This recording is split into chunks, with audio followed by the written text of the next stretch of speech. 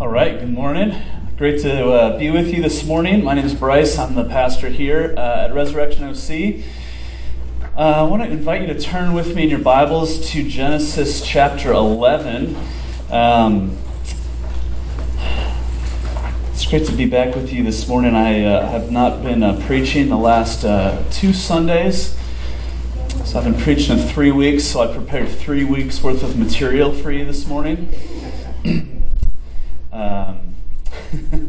But part of what that's allowed me to do over the last couple of weeks is spend some more time focusing on this process that we've been in as a church of just renewal and where are we and what is God calling us to next. And one of the things we've discovered over the last few months is that we haven't done a great job as a church kind of helping our whole congregation engage in the mission of what it means to be a church together in South Orange County. And so I'd planned to do something different for the second half of the summer in terms of the sermon series, and just part of this process, I think, was God prompting me to shift course. And so this morning we're going to begin a 5-part series looking at the life of Abraham and what does it mean to walk by faith. So if you would stand with me, and we're going to read this first section of the life of Abraham. We're going to read Genesis chapter 11, starting at verse 27, and then we'll read into chapter 12. Let's hear God's word together this morning. Now these are the generations of Terah. Terah fathered Abram, Nahor, and Haran. And Haran fathered Lot. Haran died in the presence of his father Terah in the land of his kindred, in Ur of the Chaldeans, and Abram and Nahor took wives. The name of Abram's wife was Sarai, and the name of Nahor's wife Milcah, the daughter of Haran, the father of Milcah and Iscah. Now Sarai was barren, she had no child. Terah took Abram his son, and Lot the son of Haran his grandson, and Sarai his daughter-in-law, his son Abram's wife. And they went forth together from Ur of the Chaldeans to go into the land of Canaan. But when they came to Haran, they settled there. The days of Terah were 205 years, and Terah died in Haran. Now the Lord said to Abram, "Go from your country and your kindred and your father's house to the land that I will show you, and I will make of you a great nation. And I will bless you and make your name great, so that you will be a blessing. I will bless those who bless you, and him who dishonors you I will curse, and in you all the families of the earth shall be blessed." And so Abram went as the Lord had told him, and Lot went with him. Abram was 75 years old when he departed from Haran. And Abram took Sarai his wife, and Lot his brother's son, and all their possessions that they had acquired, and the people that they had acquired in Haran, and they set out to go to the land of Canaan. And when they came to the land of Canaan, Abram passed through the land to the place at Shechem, to the oak of Moreh. At that time the Canaanites were in the land. And then the Lord appeared to Abram and said, "To your offspring I will give this land." And so he built there an altar to the Lord, who had appeared to him. And from there he moved to the hill country on the east of Bethel, and pitched his tent with Bethel on the west and Ai on the east. And there he built an altar to the Lord, and called upon the name of the Lord. And Abram journeyed on, still going toward the Negev. This is God's word. Let's pray together. Oh God, would you speak to us? Holy Spirit, would you be present in our midst by the power of your word? Help us to see Jesus more clearly. We pray in his name. Amen. You may be seated, please. Several months ago, I was going for a run. One of the things I've started doing in the last year or so is going for a run in kind of these hill trails that surround Ladera Ranch. And I don't know if you remember this. It's hard to remember now, but remember how it rained for like 6 months this winter? And so for a long time it was too muddy to run on these dirt trails. And it was like ice skating once I tried to run, and it was just so muddy. But by April, it had dried out, and I went for a run for the first time in a couple of months, and I was running up this hill, and I came around the corner, and I saw just a view that kind of almost knocked me off my feet.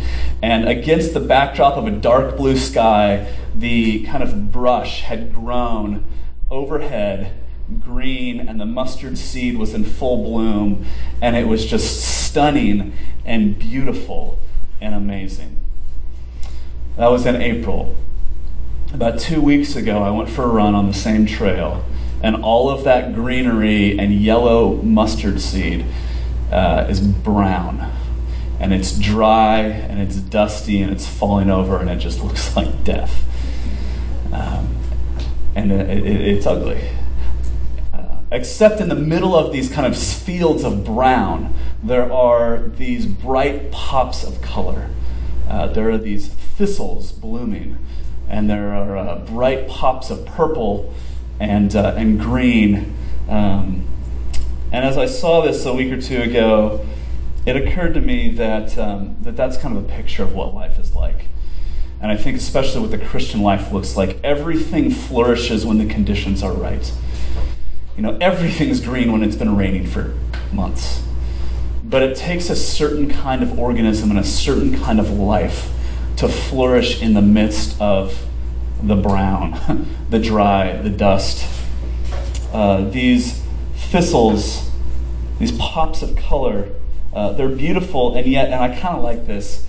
If you picked a thistle, it might bite back. They're tough. There's a tenacity to the kind of life that exhibits beauty in the midst of, that displays beauty despite our circumstances. When the economy is going well, when your kids obey, when you're on vacation, it's easy to be happy and kind and generous. It's easy to be generous when the economy is going well, because nobody needs you to be generous because everybody's doing well, right? But when your kids won't obey and you're stuck in a kitchen that you love to remodel, but all you can do is afford to replace the dishwasher, which I think is the least fun purchase you ever have to make. It's hard. It's hard to be joyful, right? It's hard to be kind. It's hard to be generous. A rising tide lifts all ships, but what does it look like to flourish when times aren't great? That is what we see in the life of Abraham. Romans chapter 4 says that Abraham is the father of all the faithful. 3 major world religions tie their origins to Abraham. So you really can't, the majority of people on the planet, their faith originates with Abraham. So you can't really understand life in this world without understanding Abraham. Romans 4 says, Abraham is the father of us all. Hebrews 11 summarizes the life of Abraham as living a life of faith. So I got to confess to you, I hate the word faith because I think that we tend to contrast faith with science, faith with reason. That's not what faith in the Bible means. Living a life of faith doesn't mean basing your life on a lark.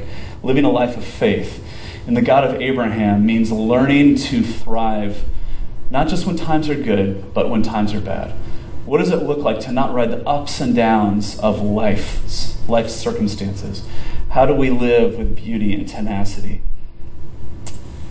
in a world of brown, of dry dustiness? Over the next 5 weeks, I want to show you God's answer to that question through the life of Abraham. That living a life of faith means answering the call. So this morning, the first thing we're going to see is answering the call to leave. And then next week, we're going to talk about answering the call to remain. And then on, August 11th, Trevor's going to talk about having proper confidence. What does it look like to have appropriate confidence in God? And then we're going to talk about the following week, answering the call to wait. And then finally, answering the call to trust. So today, walking by faith, we see through the life of Abraham means hearing the call of God on your life and answering the call by leaving, by going, by engaging in the mission that God has set before his people. So what does that look like? Well, the first thing that you've got to see in this passage is that you've got to answer the call. You've got to answer the call.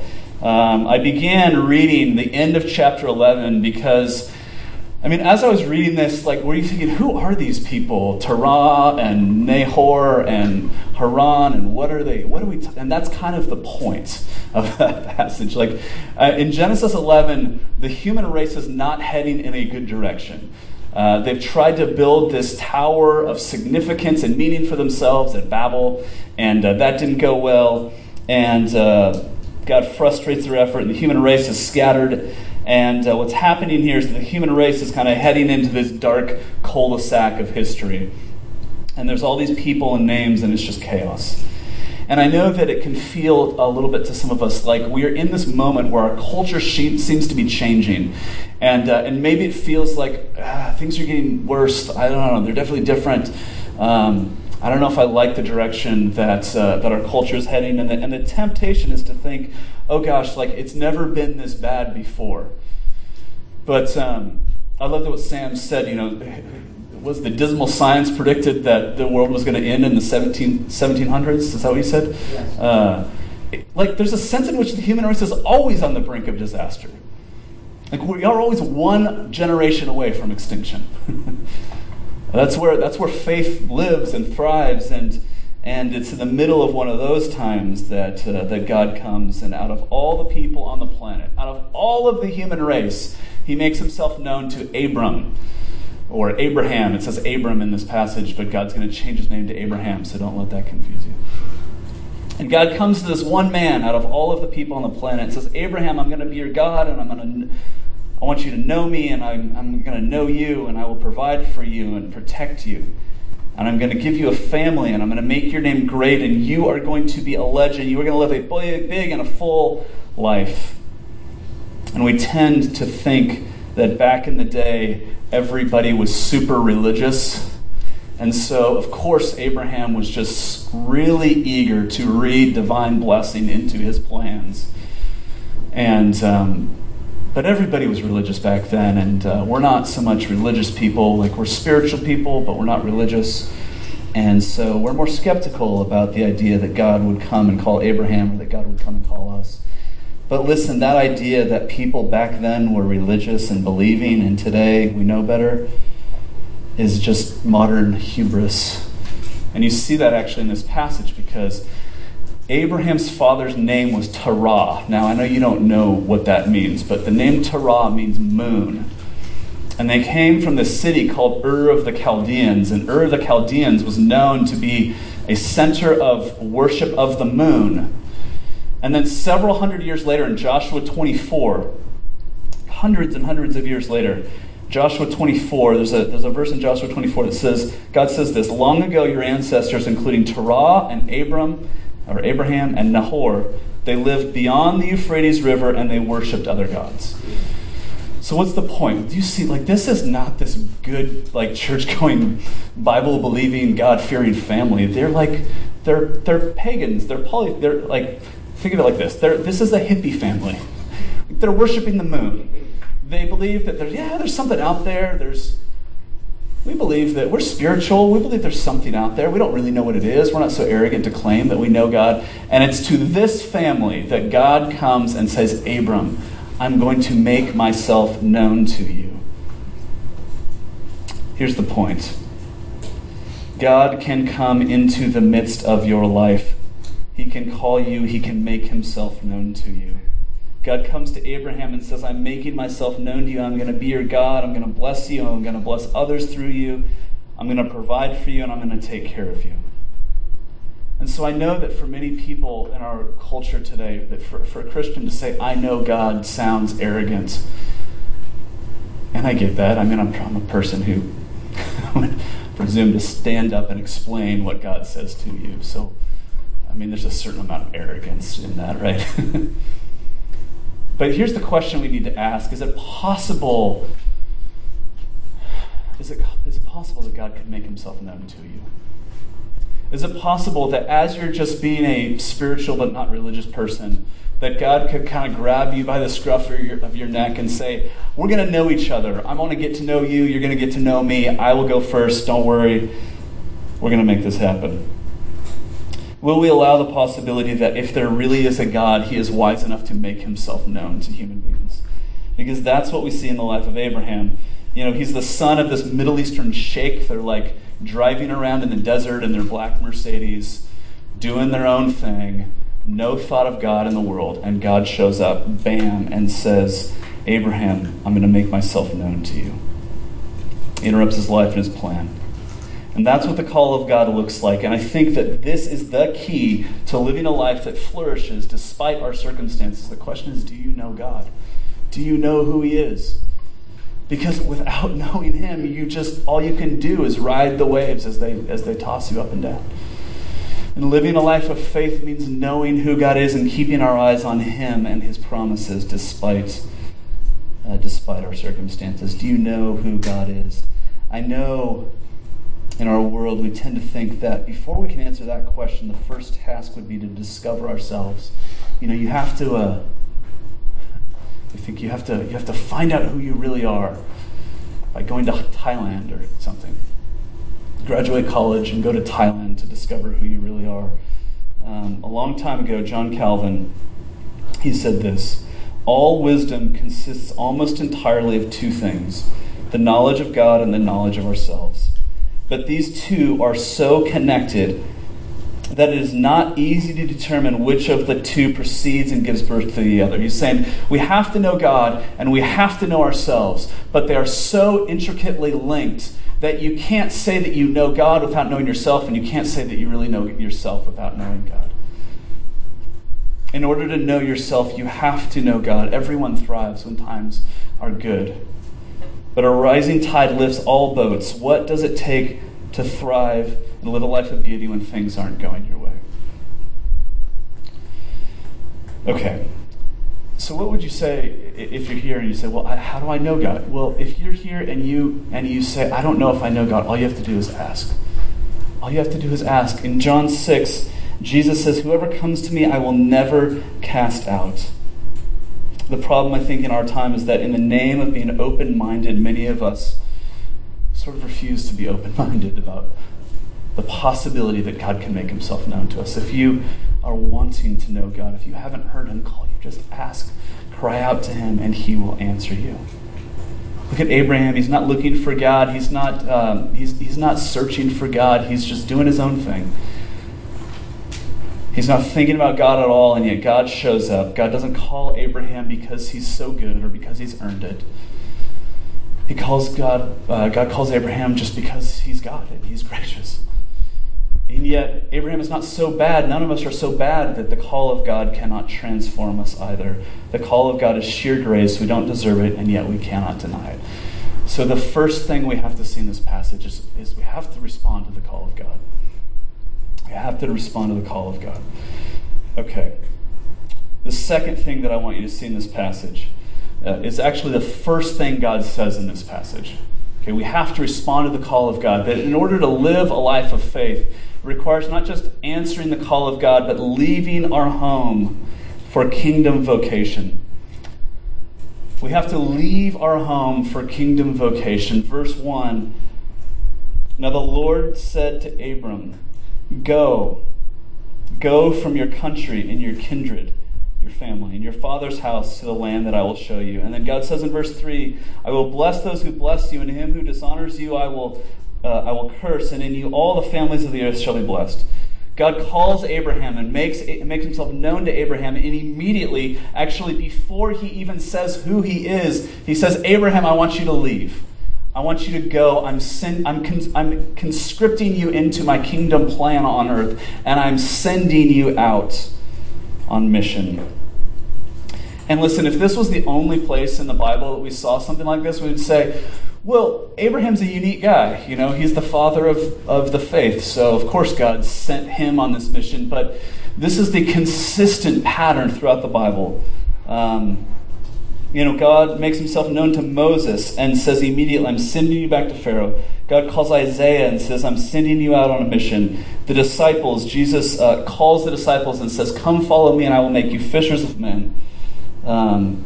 Jesus says, you can put it like this. Every person, think of it, Paul, Timothy, Silas, every person in the Bible whose name you remember meets God, and God says immediately, I want you to go. I'm sending you out as an agent of my kingdom on mission.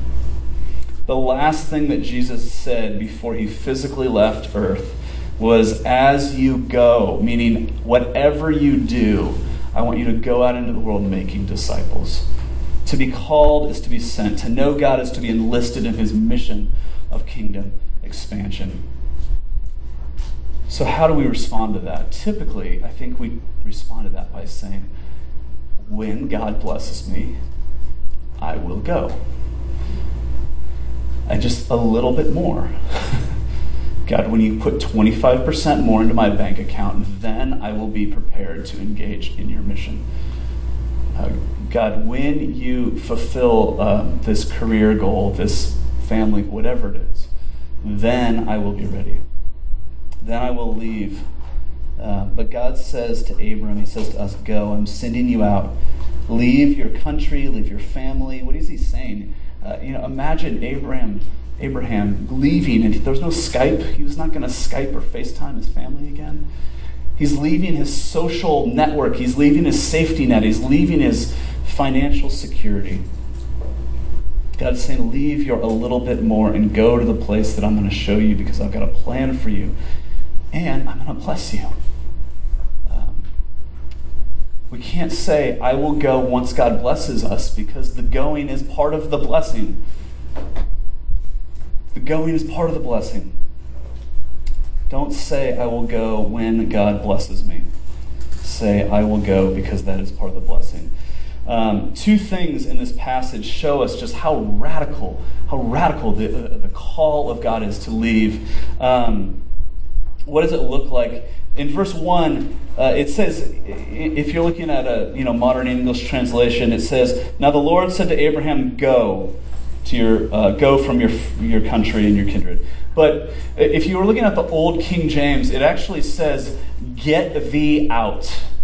There's an extra word in there. It's not just go, it's you go, or go yourself. And what's happening is that at the end of chapter 11, they're already on their way to Canaan. They're already on their way to the promised land. The whole family of Terah and his sons and grandsons. They're all on their way, and it says then they get to Haran and they stopped. And they're halfway there. They're on their way, and it's like God's coming to Abraham and saying, Abraham, I told you to go to Canaan. And Abraham's saying, yeah, we made it halfway, but you know how it is. The guys are happy here. They're pretty content, and they're just not going to go any further. And God says, then you go. Get thee out. Go yourself.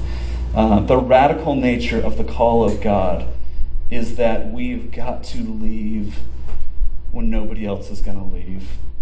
What he's saying is that once you've heard the gracious call of God, he's called you to himself, he's enlisted you in his mission, and he's sending you out. And so, maybe one way to say this is something like this, what do you want from me, man? I'm at church. It's not enough just to say, I'm a person who goes to church regularly. God is sending you out into his world on mission. But the other thing, you got to hold this together, that God says in verse 1, see how radical this call is he says to Abraham, go to the place that I will show you. Abraham, I want you to leave. Okay, where should I go? I'll tell you later. Just go. He doesn't give him the directions. He doesn't give him the, send him, drop a pin on his iPhone and just follow the pin. Just go, and I will show you eventually the place that you're going. What does that mean? What it means is this. It's not, I will go, God, as long as you tell me exactly what I need to prepare for ahead of time. Because, God, I got to weigh the pros and the cons. Is this really what you're calling me to? I can't sit around and evaluate the plan of God before I decide whether or not I will engage in it. Why not? Because if I do that, I'm still in control. I'm still in control. We cannot say, God, I'll be happy to go as long as it makes sense to me. Do you know who the people are that obey the parts of the Bible that they like and disagree with the rest? It's every single person on the planet, right? Like every person on the planet is obeying some of the Bible and ignoring the parts they don't like. To be a Christian is to say, God, you are God in my life. I'm no longer God in my life. And so whatever I discern as your will, I'm going to follow. I'm going to go. Being a Christian means there's a higher authority in your life. And the goal of your life is no longer your stability or your contentment or your happiness. It is the advancement of the kingdom of God. It is glorifying God and enjoying him forever. Going wherever he leads us as he enlists us into his project of kingdom expansion. Okay, that's the radical nature of the call. But what does it look like? Practically speaking, like, are you saying that I've got to sell my house and be willing to move somewhere, or I'm going to have to talk to people about Jesus? Because I'm not like a talk to people about Jesus kind of person. Okay. Now, the way I said that made it sound like I'm going to say no, right? Can we just acknowledge that actually it might mean selling your house and moving somewhere else? But I think for most of us, for Abraham, of course, it physically meant moving. But for us, I think that it might not physically mean moving. It means that your life is now caught up in God's plan for his kingdom. And so all that you do is characterized by the kingdom of God. So there's really two commitments I think we have to make in order to live this life of going, even though for us it might not mean physically moving anywhere else. Two commitments that we have to make. And the first commitment is that we've got to embrace our kingdom vocation. We've got to embrace, I don't know, maybe this is just my hobby horse the last month or so, but vocation, okay? We tend to think, what is it that I'm doing with my life? When we meet somebody new, we say, well, what do you do? And what we mean by that is like, what is your job? But vocation is not about your job. Your job is the things that you do. A vocation is the reason that you do the things that you do. And I believe that God gives each Christian a unique vocation that is how we participate in the outworking of the kingdom of God. Or we can say it like this: your vocation is the intersection of your identity with the kingdom of God. And so you may have in your life many different jobs. You may have a couple different careers. But you might only have one vocation. I mean, God might refine your understanding of your vocation. The question that I want to ask is, do you know what that is? You may be a lawyer, you may be a business owner, you may be a stay-at-home parent, you may be a teacher. In all of the things that you're doing, you're never just doing these things. What is the common thread that God has woven through all of them that gives your life meaning and purpose? That is your vocation. That is your vocation. And I want to encourage us as a church to begin, each of us individually, to discern our God-given vocation, because I believe that is where your identity intersects with the kingdom of God. What does that look like in practice?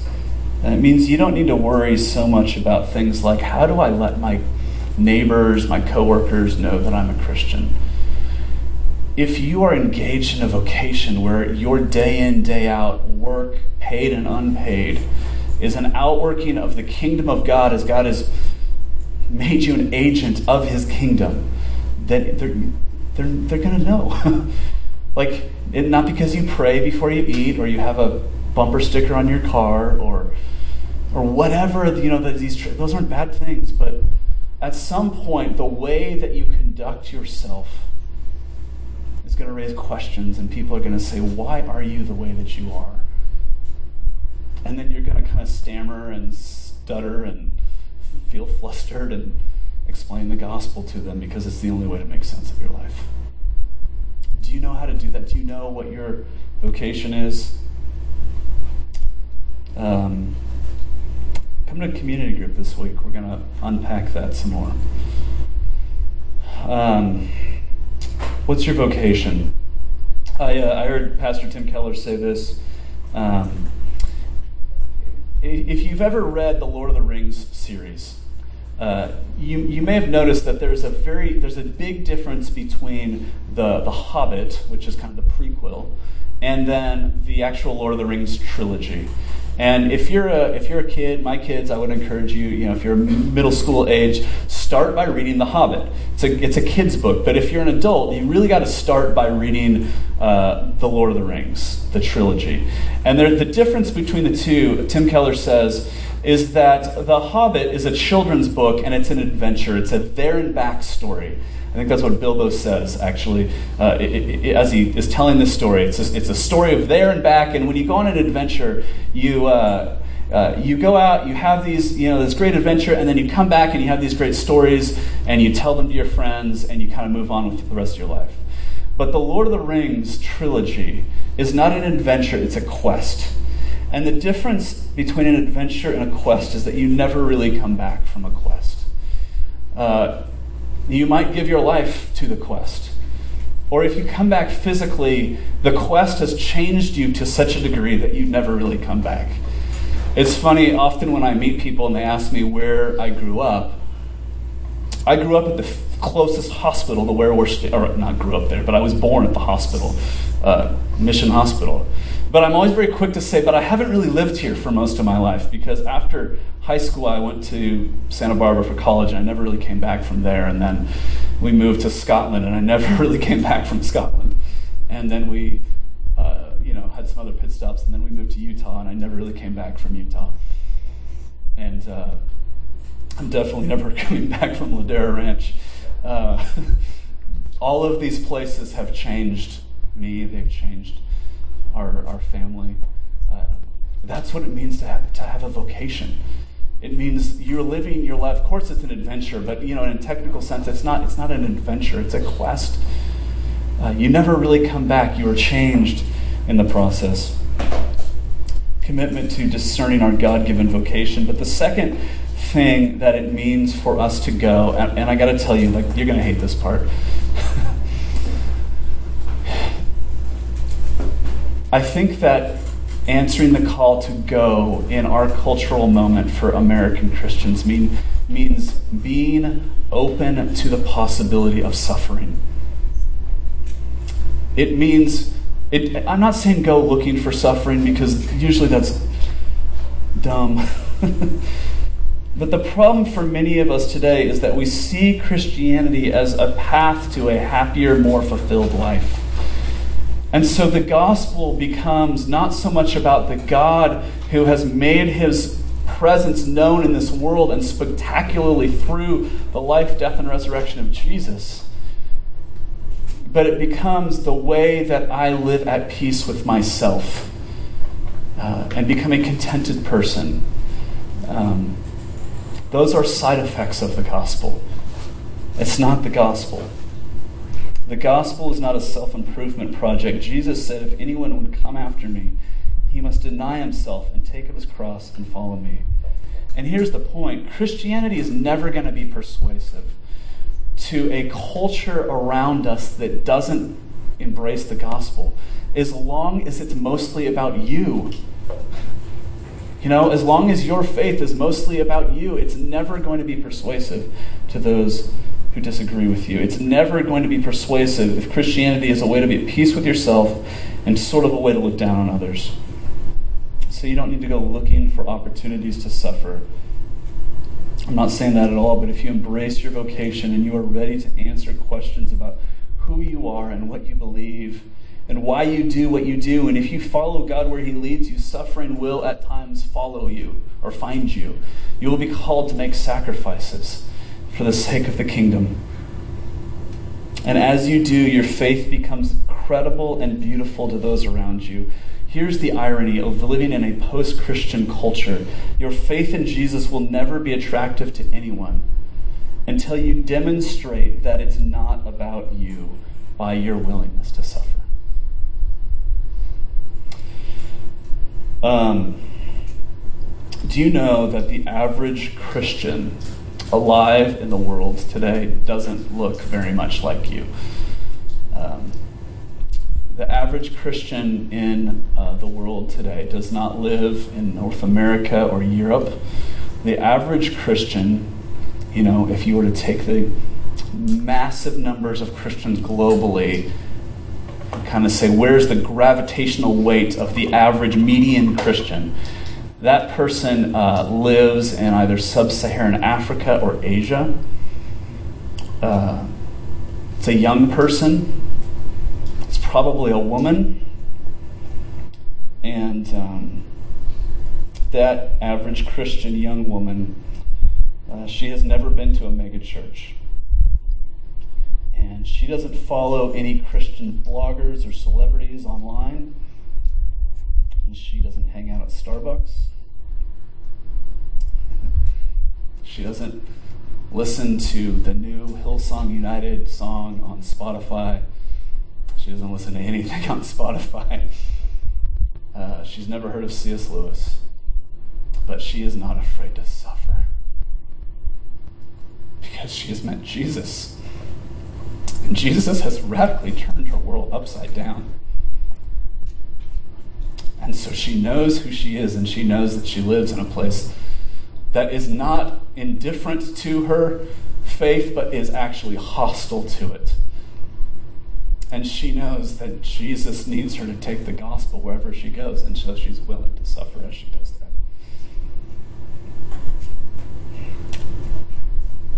Did you know that today there are 215 million Christians being persecuted for their faith?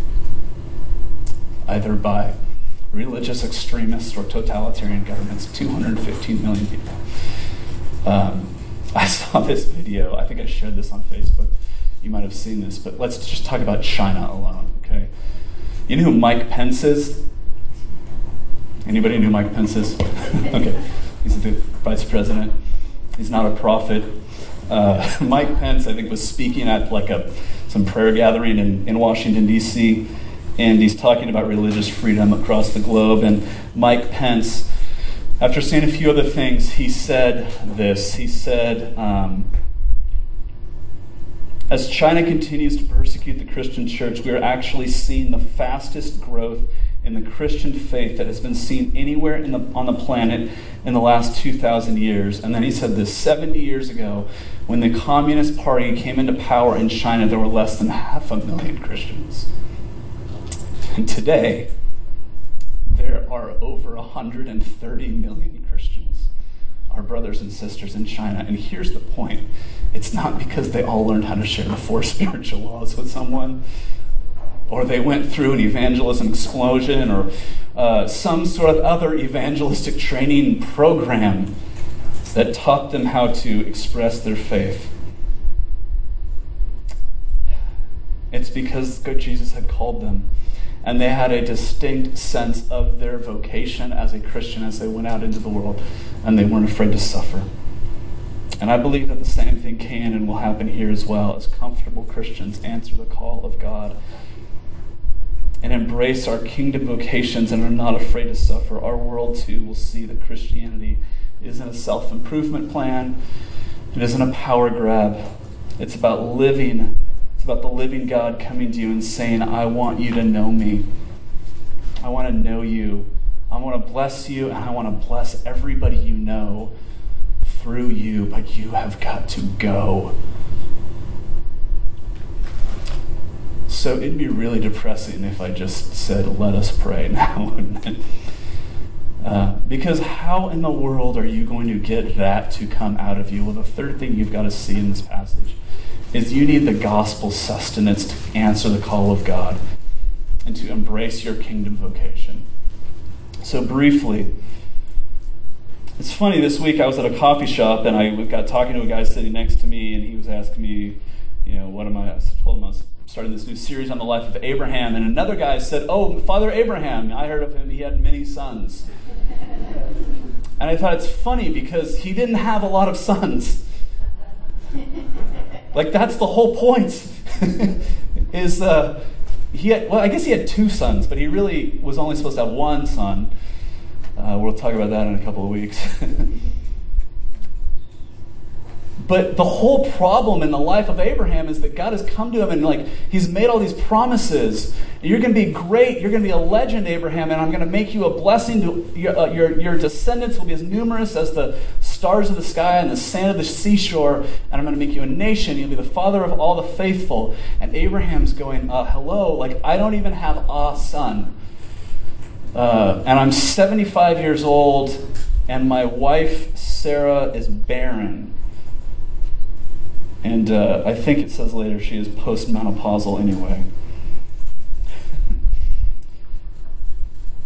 And so what that means is this, that if God is going to answer the promises to Abraham, he is going to have to do something extraordinary in order to provide for Abraham. If this is going to come true at all, God is going to have to make it happen. And so what God is saying to Abraham is this: you cannot live your life with your eyes on your circumstances. You've got to live your life with faith in the Son. And that is what is going to keep you from riding the ups and downs of your circumstances. You have got to keep living as if the promises of God that there will be a son are going to come true for you. And friends, that's exactly the way it is for us. We're in the same position. If you live with your eyes on your circumstances, you'll rise and fall with them, and so you've got to live instead with faith in the Son. When Isaac eventually is born, Isaac comes as this kind of precursor of Jesus. The true Son. Think about Jesus. Isaac points us to the true Son, but when the true Son finally comes, think about how Jesus lived his life. He answers the call of God.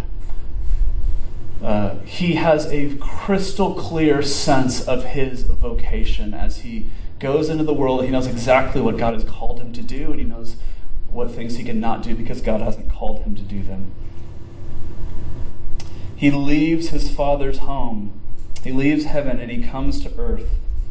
He's not afraid to suffer, and on the cross, he has no idea where he's going as he cries out, my God, why have you forsaken me?" Jesus is the one who fully and faithfully responds to the call that Abraham sort of, kind of, but not really, but kind of demonstrates for us. And Jesus does all of this for you. He does all of it for you. And so here's the good news, friends. You don't have to do any of this because Jesus has done it for you. And because you don't have to do any of it, you actually can do all of it. Not because you have to, but because God has, in Christ, sent his Holy Spirit to give you a new heart. And he changes us from the inside out by giving you a new heart.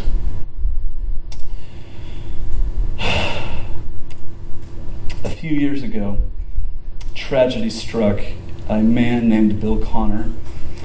Bill Connor had 2 college-aged children, and they were on vacation in Cancun, Mexico, when these 2, they think somebody probably slipped something into their drink, and they discovered these 2 college-aged children on the bottom of the pool. And they were able to save his son, but his daughter, 20-year-old Abby Connor, they did everything they could, but she didn't make it. But she was an organ donor, and her organs were harvested. Seems like a crude word, but after his death, Bill Connor took up this cause of tissue donation, and so a few years later, after his other son, who survived, graduated from college, a few days later, he left his home. Bill Connor left his home in Madison, Wisconsin, and he got on his bike and he rode 2,600 miles to Fort Lauderdale, Florida, in order to raise awareness for tissue donation and organ donation. And when he got to Florida, he was greeted by a young African-American man named Lamont Jack. And Bill Connor got off his bike, and the 2 men hugged. And Lamont Jack pulled a stethoscope out of his back pocket and gave it to Bill Connor, and Bill Connor put it on and held it up to Lamont Jack's chest and listened to his daughter Abby's heart beating in the chest of this other man. Friends, you have the heart of Christ beating within you. And everywhere you go, the new life that Jesus has given you beats in your chest. And what I want to tell you is that your friends and your neighbors and your coworkers who aren't Christians, they know what you believe. But what they need to hear is the heartbeat of Jesus as it beats in your chest. Have you heard the call of God? Do you know him? Will you answer the call to go? Friends, I believe that God is going to do incredible things through us, through this little church of ours in Orange County as we go out into the world answering his call and inviting the world around us to put the stethoscope up to your chest and listen to the heartbeat of Christ in you. Let's pray.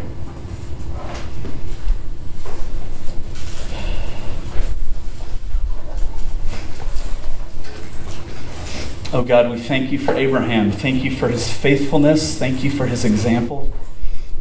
We thank you for the way that we see not a hero of the faith who's a perfect man who perfectly obeys what you ask him to do, but in his weakness and frailty and failing, he demonstrates for us what a life of faith looks like.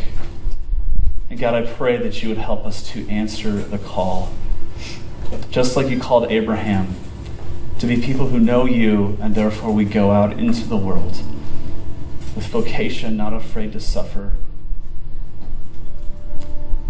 because you want to bless our friends, our neighbors, through us. We pray in Jesus' name.